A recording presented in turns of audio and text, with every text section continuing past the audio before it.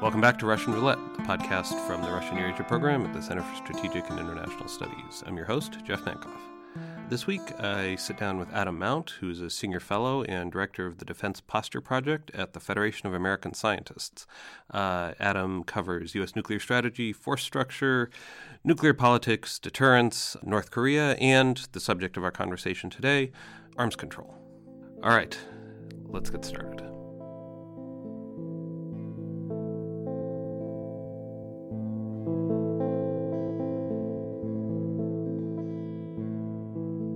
Welcome back to Russian Roulette. I'm in the studio today with Adam Mount, who is a senior fellow at the Federation of American Scientists, works on arms control and nuclear strategy. Thanks for joining us, Adam. Thanks for having me. So I wanted to talk to you about INF, the Intermediate Range Nuclear Forces Treaty, from which the U.S. recently announced it was going to be withdrawing. What does this mean for the future of arms control and for strategic stability between the U.S. and Russia? It doesn't mean anything good for the future of arms control. For the past several years, there have been a number of challenges to the arms control regime. So while the New START treaty is in place and it's being implemented by all accounts pretty faithfully, both sides, I think, are abiding by the New START treaty, which is a great sign. It was never expanded like the Obama administration expected. Now, the New START treaty, just for people who don't know, restricts both the number of intercontinental ballistic missiles and the number of warheads. Yeah, so the New START treaty restricts all deployed strategic warheads across all sorts of delivery vehicles. So it restricts how many warheads the U.S. and Russia can put on the field and the vehicles that are able to deliver them. But it only covers the long-range missiles. Strategic systems. Yes. And so the INF is the one that focuses on missiles that have a range of, 550 miles to... Yeah, it's 500 to 5,500 kilometers. 500 to 5,500. Okay. Right. And so what is the relationship between INF and New START? Well, New START covers a different class of systems, a different class of warheads. So it covers the strategic arsenal that the United States and Russia can aim at each other's homelands. Mm-hmm. The INF treaty is about shorter range missile systems that are mostly relevant in Europe. Right. And so this came about in the 1980s when there was concern about Russian development of these intermediate range missiles that could target U.S. allies in Europe, and then the threat on the U.S. side to develop its own systems and deploy them to strike back at then Soviet targets. Right. And so the treaty was pretty successful for a number of years. Dan Coats recently gave a speech detailing Russian violations of INF that said that together they eliminated about 2,600 prohibited missiles. And so that's a pretty successful treaty. Mm-hmm. And so for many years, the United States and our European allies have been able to plan our defensive posture assuming that Russia wasn't deploying these missiles. That's why it's so alarming when evidence started to surface in the early Obama years that Russia was developing and deploying these prohibited missiles. Now, there's some dispute about the violations because Russia's position is that either it's not in violation of the terms of INF or that the things that the U.S. is accusing it of doing fall into a kind of gray area and that it's not necessarily clear-cut. Can you discuss maybe the accusations and the counter-accusations? Yeah, sure. So for many years, the Russians refused to acknowledge that they were doing anything that could be remotely construed as violating the treaty. They refused to acknowledge that there was a missile that the United States was pointing to. They refused to acknowledge that they were doing anything wrong. They were just not bargaining or trying to resolve this issue in good faith. And so... As I understand it, the Russian position is that this missile potentially has the capability to travel the distance that's covered by the INF treaty, but it hasn't been tested to that distance. So for many years, the United States and Russia were sort of at loggerheads. The U.S. insisted there was a violation. The Russians insisted that there was nothing wrong. The U.S. didn't want to share any more information to reveal sources, intelligence sources. And the Russians kept asking for it because they wanted to know how we had the information. And so what was so interesting about this Coates speech was that he detailed in more specificity the Russian violation than any U.S. official had in the past. And so in this speech, he described this sort of two-step that the Russians did with testing it. Mm-hmm. Under the treaty, you're allowed to test missiles of INF range on fixed launchers that are sort of fixed in place because you're allowed to deploy and test cruise missiles that are launched from ship or from an aircraft. And so you can use these fixed launchers to develop and test those missiles. And so Coach says that they tested the missile to ranges within INF prohibited range from these fixed launchers, and then did a second round of testing where they tested the missiles from mobile launchers below INF ranges.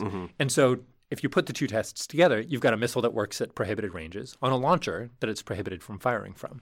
And so what he says in here is that it appeared to be deliberately designed to conceal this violation. And so that's a pretty strong statement. It's helpful that they released this information. Unfortunately, it does not seem clear that it is now put us on a path to resolving the violation. And then there were also Russian accusations that the U.S. was doing things that were at least technically in violation of INF too. Right. And so two of those are a little ridiculous, but one of them, frankly, has some merit. The Russians claim that the U.S. Aegis Ashore system, what's called the Mark 41 launcher that is used to launch cruise missiles from ships, can also potentially launch cruise missiles from land. So we have the system stationed in Romania. The system is capable of it's deployed there to launch standard missile interceptors. Right. And this is part of the missile defense architecture that the U.S. is building in Europe. Right. Exactly right. And so Steve Pfeiffer and some other people have said, well, there's a path forward here, right? If the Russians were interested in resolving this violation, they could demonstrate the 9M729, this violating cruise missile, to U.S. officials, show how they would modify it to keep it in compliance with the treaty. And in exchange, the U.S. would allow them to inspect the Mark 41 launchers in Romania to show them that there aren't cruise missiles in there or that it can't carry cruise missiles. So there's a path forward if both sides did want to resolve the problems. But it's increasingly dubious that either side wants to resolve the problems with the INF Treaty. Right. And that's sort of the interesting part of all of this, because it suggests that the problems aren't really technical. They're much more political, and that there's certainly been a decision in the United States to walk away from the treaty, which was publicly announced, but also that Russia for some time has been indicating in one way or another that it's not necessarily interested in seeing the INF regime prolonged. Can you talk a little bit about what led us to this state of affairs? Well, let's start with Russia. So when the Russians decided to develop and to test and deploy the 9M729, it was clearly part of a decision that it didn't want to be bound by INF anymore. They will have factored in potential U.S. replies to that violation when they made that decision. On the U.S. side, there's a whole range of really kind of toxic political issues about what arms control is for and how we manage strategic competitions with the Russians that are pushing the INF debate in a troubling direction. So, for example, the need for the U.S. to modernize and replace its nuclear triad has sort of privileged arguments to the effect that the U.S. is facing military inferiority in the Baltics and in Eastern Europe, especially from Russian non-strategic weapons. So because the Trump administration wants to develop new non-strategic weapons, they have— Non-strategic nuclear weapons. Yeah, non-strategic nuclear weapons. Yeah. They have played up the threat from Russian non-strategic nuclear weapons, which have been in place, through many decades of the Cold War. Going back to the 70s or 80s. Right. It's not the capability itself is not a new threat.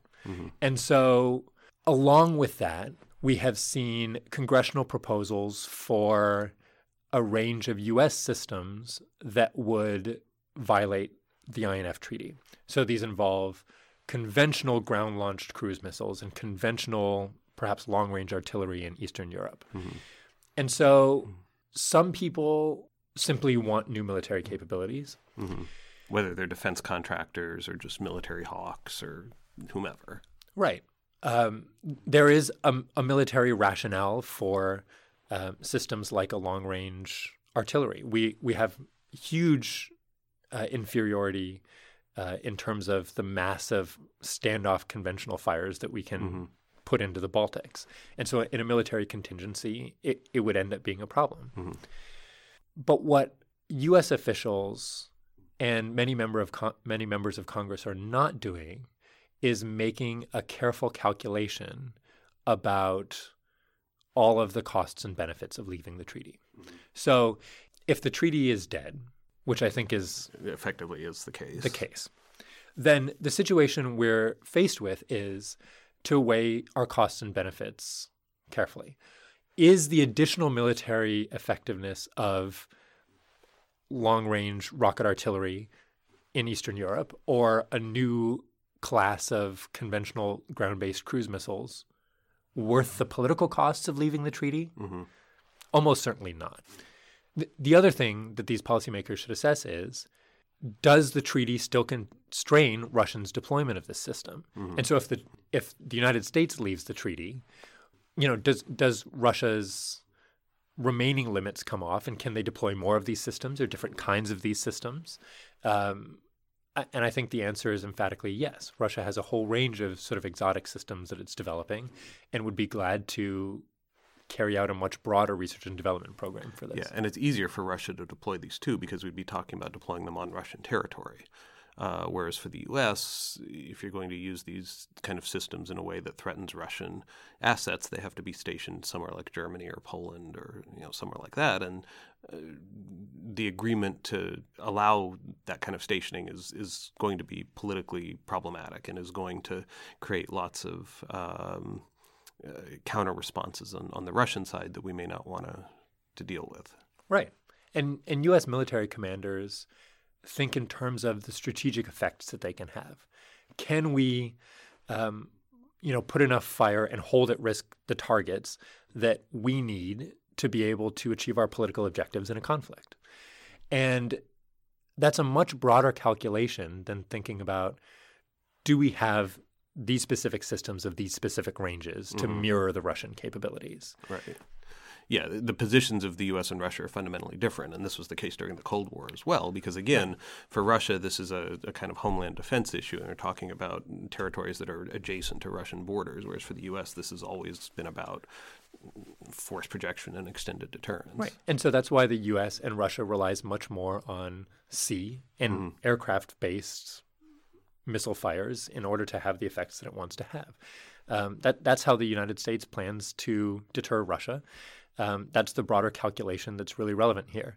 And so a lot of this sort of discussion about whether we need intermediate range systems or non-strategic nuclear weapons tends to oversimplify the problem in a way because it tries to focus on whether there's a gap in a specific capability. Right. It focuses on the system rather than the problem. Right. Rather than, are we able to deter Russian aggression? Are we able to defeat a Russian invasion? Right.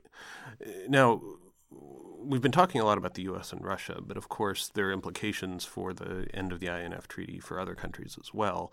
One that you hear come up a lot in these kind of conversations is China, whether because I've heard some Russians say that their interest in developing capabilities that would violate the INF has to do with deterring China.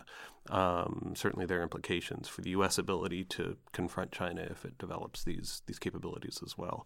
So can you talk a little bit about the broader non-U.S. Russia context, and especially about how China figures into the future of arms control in a post-INF world? Sure. There's a range of Asia specialists that argue that INF withdrawal will improve our hand or our ability to deter and to defend against Chinese aggression. The argument here is that a new range of conventional INF range systems in Asia could help provide for sea control and help to hold at risk Chinese launchers within Chinese territory that could affect these conflicts. The problem is we don't know where we could deploy these systems that would be militarily effective. Right. Guam is too small. The Japanese it's going to be a hugely uphill battle for them to accept the system. Northern Australia is too far away. There's a major open question about where we would deploy these if we needed them. And some enthusiasts will say we develop systems that we need and we figure out where to deploy them later. But if the list of countries is so small and the lift is so high, at some point it just becomes folly. It becomes way more trouble than it's worth. Yeah. So let's circle back to New START and sort of arms control more generally. New START has to be renewed in, was it 2021? Clearly, we have an administration in Washington now that's not interested in arms control in principle. What does the demise of INF have to say about the future of New START and about the future of arms control more generally? A number of Trump administration officials have made a very troubling linkage between INF and New START. They have, frankly, held at risk. They have raised the possibility that they would not be willing to renew New START without Russia resolving its INF compliance issues. That's frankly troubling. We've always compartmentalized arms control with the Russians. Arms control becomes more important the worse your relationship is. And it's not a political reward for good behavior. It's a way of managing a risk that is in both of your interests, with a mechanism that you've negotiated so that it is in both of your interests. So it's extremely troubling to imagine that the Trump administration would refuse to extend New START, would abandon ongoing strategic stability talks, would simply let this portfolio lapse because of a compliance issue on a separate treaty. Or out of an ideological preference for a world where the United States is not constrained by arms control. I think that's exactly right. There's a number of people in Washington that for whom arms control is not about strategic stability, reducing the risks of war, U.S. national security objectives, cost-benefit analysis. There's a sort of a psychological or emotional calculus that takes hold where if the U.S. feels like it's cheated, how could we possibly remain in this treaty? How could we be subject to this indignity? You've heard Ambassador Haley, when she was a member of the UN, sort of speak in almost offended terms about, for example, North Korean arms control proposals. And that's really a troubling and toxic way to think about arms control, which should be dispassionate, it should be businesslike, it should be firmly rooted in American national security. Right. So what happens after the official U.S. withdrawal from INF? So the 60-day period that the Trump administration has outlined will end on February 2nd. In the last couple of weeks, Russians have floated the idea of mutual inspections. That's something the Trump administration should push as far as possible.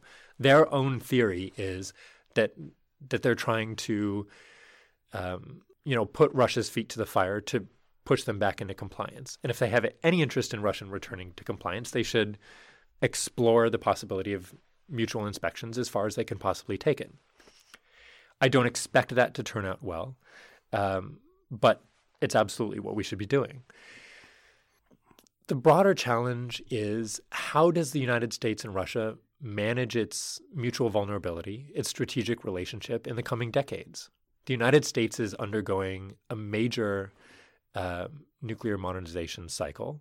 The Russians are a little more than halfway through their nuclear modernization cycle, and there's a whole set of new systems that are coming online at a point where our military relationship is becoming increasingly entangled and increasingly tense. There is a greater need for arms control now than there has been certainly since the end of the Cold War, and maybe for some years within the Cold War. It's absolutely crucial that the United States and Russia find new ways of addressing and controlling not only the systems that they have in place now, but the ones that they plan to deploy in the future. Right.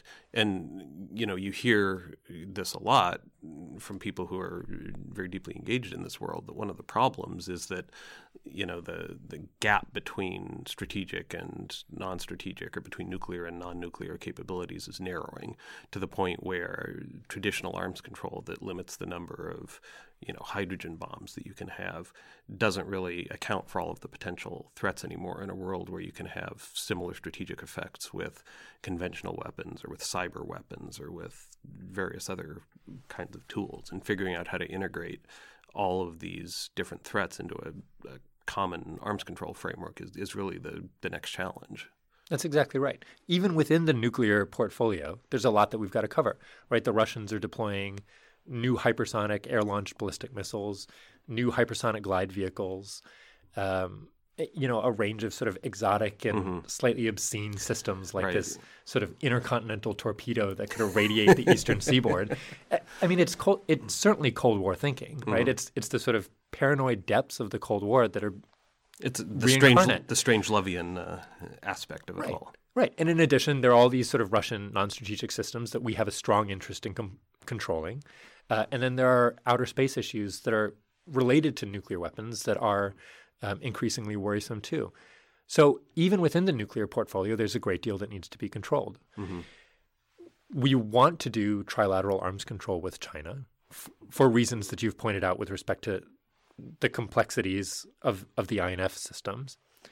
And just more broadly as a way of ensuring strategic stability between all three countries.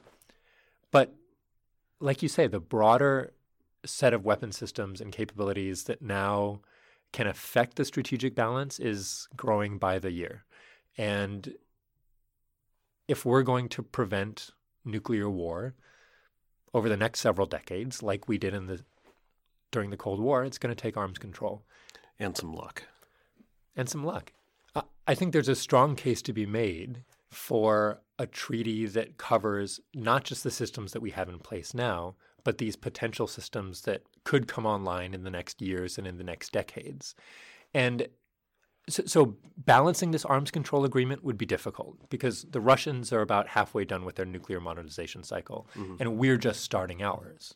But on the other hand, the Russians have more types of systems that we're interested in controlling, like the non-strategic systems, like all of these exotic supplements. And what we have is a missile defense system that is terrifying to the Russians for apparently a range of reasons that we don't totally understand or accept. Good and not so good reasons. Right. And we have all of these new nuclear modernization programs that are coming online, and neither country really wants to or may be able to invest the funds that are required to fully put all of these programs in place and on the field.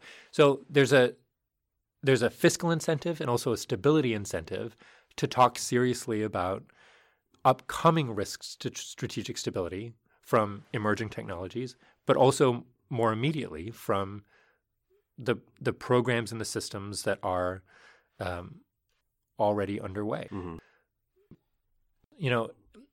Arms control, it in some ways it's an antiquated concept. It's a time-tested concept in a radically new technological environment. And so it's going to take some new thinking and, quite frankly, some political will that we have not seen manifest in the last couple of years. Yeah. Well, on the new thinking side, I know there are people like you and some other folks that we've had on the podcast in the past who are working on these issues, and I think there are a lot of good ideas out there. Whether the political will materializes to do anything about them, of course, we have less control over. But Adam, thanks very much for joining us. Thank you. Thanks for having me.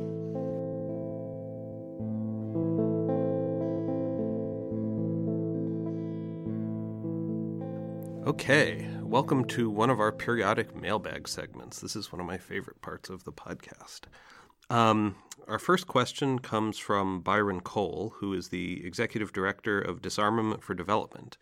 Byron says, I love listening to your podcast and other CSIS podcasts. Thank you for the shout out. I hope that you can bring an expert on your show to talk about missile defense and Russia's position on it. I view missile defense as a good deterrent to rogue regimes, not as a means to gaining an edge on a nuclear power, and not negating their nuclear potential. In my opinion, we should have missile defense pointed at proliferators wherever they are. Why is this not a popular view worldwide? Well, Byron, thank you for your question. I hope our discussion with Adam Mount addressed at least some of your questions. Let me say a little bit about Russia's view of missile defense.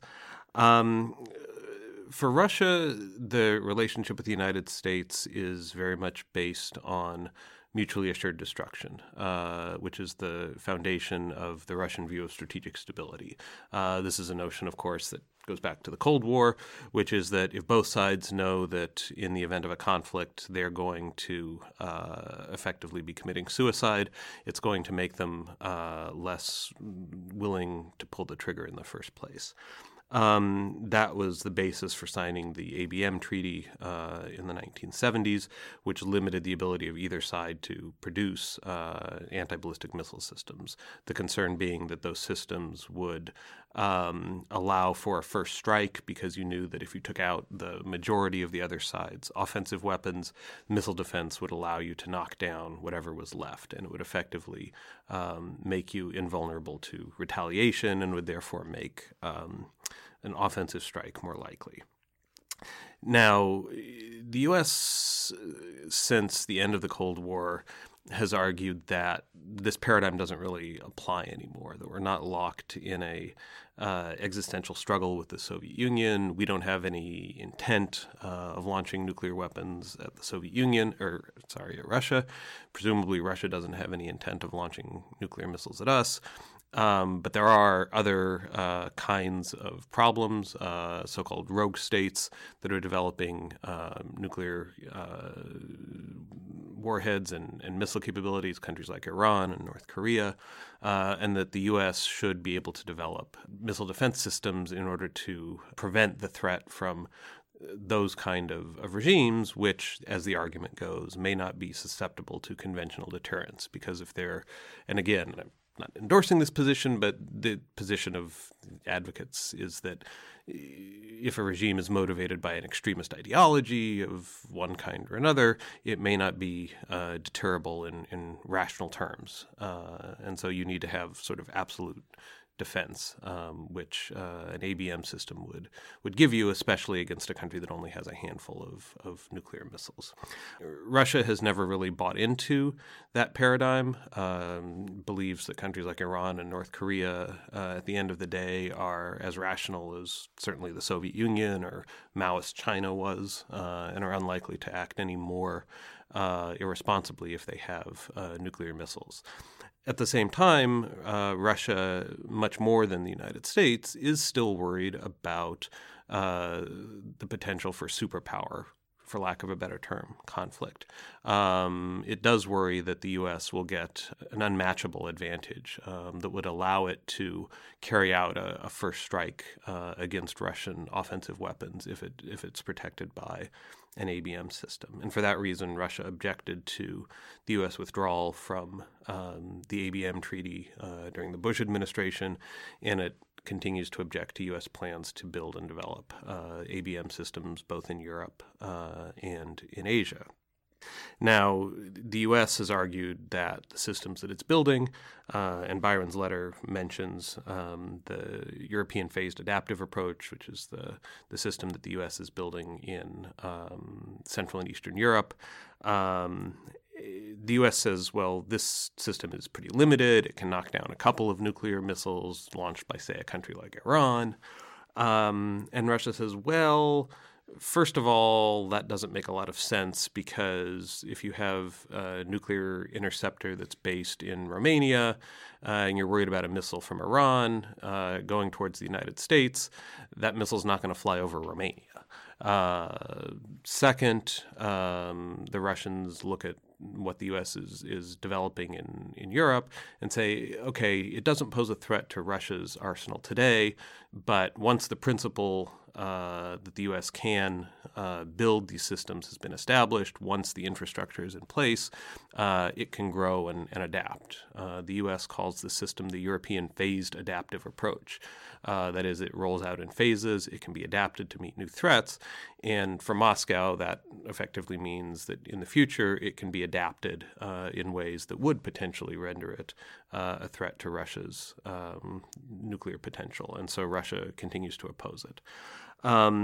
This is an issue that has generated a lot of heat and has been the source of a lot of U.S.-Russia and U.S.-Soviet confrontation going back 30 or 40 years. I don't see tensions over this issue dissipating anytime soon. If anything, with the deployment of U.S. ABM systems in Asia, I think the role that countries like China play in this dispute are going to escalate in the future as well. So for better or worse, continue watching this space. All right, our next question comes from Andrew Denary. Andrew asks, I'm curious as to how much, if at all, you think historical context and national identity play a role in how the countries between Russia and the West approach their place in the security order. Can these states use national identity as a touchstone for whether or not they orient themselves to Russia or the West? Well, Andrew, how much time do you have? I think for most of these countries, their relationship with Russia and or the West is very much a question of national identity. It's do they see themselves as part of Europe or the West writ large, or do they see themselves as part of a sort of Russian world? And how people see that identity in countries like Ukraine is very much a source of political contestation. In some cases, it's a question of geography. Countries that have longstanding ties to Western and Central Europe tend to want to orient themselves in that direction, whatever their history was during the Cold War. Countries that were forcibly incorporated into the Russian Empire or into the Soviet Union often want to escape from what they see as the suffocating embrace of Russia. At the same time, there are people in places like eastern Ukraine whose identities are very closely tied to the Soviet past, have a lot of overlap with the identities of people living in Russia, and may not see themselves as Russians per se, but nonetheless have an affinity, a tie, emotional, personal, economic to Russia, and don't want that tie to be severed. And so a lot of the political debate in Ukraine in particular turns very much on this question. Is Ukraine a Western country or is it something else? I think a lot of the intra-Ukrainian political upheaval over the last couple of decades, it's often portrayed as democracy versus authoritarianism. But I think that's the wrong way of framing it. I really think it's much more about this question of identity. It's much more about, do people see Ukraine and do people want Ukraine to move closer to the West, or do they want to move, if not closer to Russia, at least remain closely tied to Russia? And I think the war, the Russian occupation of Ukrainian territory, has pushed many Ukrainians more towards the kind of pro-Western orientation, regardless of their views on democracy or authoritarianism or anything else. But that seems to be, kind of where this goes. One of the things we're seeing now in some other places, including in the Balkans and in parts of Central Europe, is that these countries have, to a significant degree, moved towards the West over the last couple of decades. And now there are at least some people within those societies who are dissatisfied with the way that their lives have turned out and see some sort of pivot back towards Russia as being an alternative. And you certainly see this in a place like Hungary, where the rise of Viktor Orban and his Fidesz party has been very much tied to rethinking the past and rethinking Hungary's relationship vis-a-vis the West and Russia. And this was symbolized just within the last couple of weeks by the decision to take down the statue of Imre Nagy, who was the Hungarian premier during the 1956 revolution against Soviet domination, and who was ultimately executed by the Soviets for his role in leading that uprising. Nagy was, for the last half century, a Hungarian national hero for his resistance to Soviet domination, and now you have a government that says effectively that he was anti-national. He was not acting in Hungary's interest, and took down the statue as a way of identifying Hungary more with Russia and the Soviet past, even though, of course, Hungary remains a member of the European Union and NATO. And our last question for today comes from Philip Ade. I hope I'm pronouncing your name right, Philip, who is based in Florence, Italy. And Philip asks, assuming the U.S. has concluded that Russia will not voluntarily return Crimea to Ukraine, how far do you think the U.S. will go to force Russia to return Crimea? Or is it more likely that the U.S. will conclude sooner or later that Crimea is a lost cause? Thanks for your question, Philip. I think effectively, the chances of Russia giving Crimea back to Ukraine are slim to none, and that the most likely outcome over the longer term is that de facto there will be some acknowledgement of that fact by the United States and its allies without any sort of formal acceptance or recognition of Crimea being part of Russia. There are precedents for this sort of thing. I think the best example may have to be with northern Cyprus, which was occupied by Turkish forces in the mid-1970s. At the time, it created a major crisis in relations between the U.S. and Turkey, between the European U.S., between other NATO allies and Turkey. Even to this day, neither the U.S. nor any of the European countries recognize Turkish control of northern Cyprus, but effectively it is integrated with Turkey.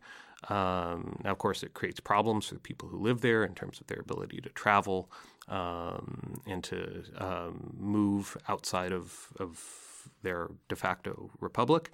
But the overall relationship has moved on. And I imagine that you're going to see something similar happen with Ukraine over the course of time. Because of the principle of territorial integrity and sovereignty, it's unlikely that the U.S. or its European allies will recognize officially Russia's annexation of Crimea. It would set a terrible precedent. But effectively, as with the case of northern Cyprus, I think the ethnic identity of the people living in Crimea most likely is going to incline them to prefer allegiance to Russia rather than allegiance to Ukraine.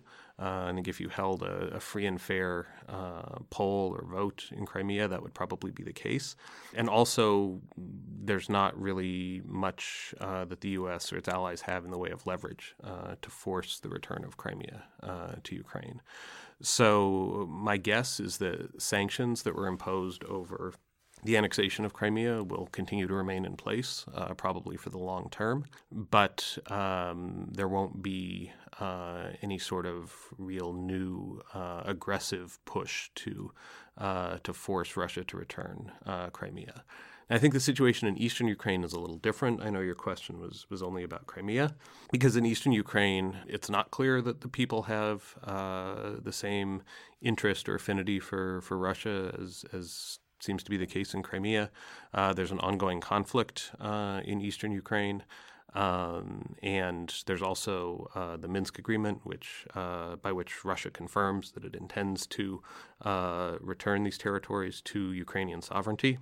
There, I think the end game is going to be their eventual reincorporation in Ukraine with some kind of political concessions related to decentralization. But under what circumstances, under what conditions we actually get progress towards the implementation of that agreement is still a big question, and it is very much a problem for the future. So thanks again for your question.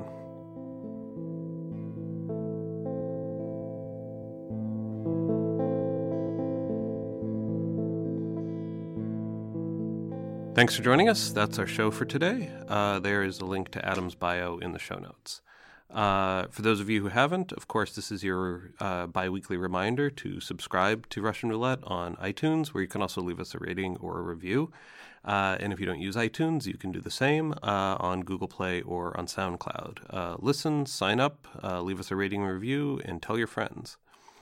Also, send us your mailbag questions. We hope you enjoyed the questions that we answered on the podcast today. If you're going to send us mailbag questions, you can email them to rep@csis.org with the words Russian Roulette in the subject line. Also, you can follow us on Twitter @CSIS Russia, and you can follow me @Dr. J. Mankoff. And of course, as always, big thank you to everybody who worked so hard to make the podcast happen. That includes our research associate and program manager, Cyrus Newland, and the whole CSIS External Relations and ILAP team. Thanks for listening. Talk to you again soon.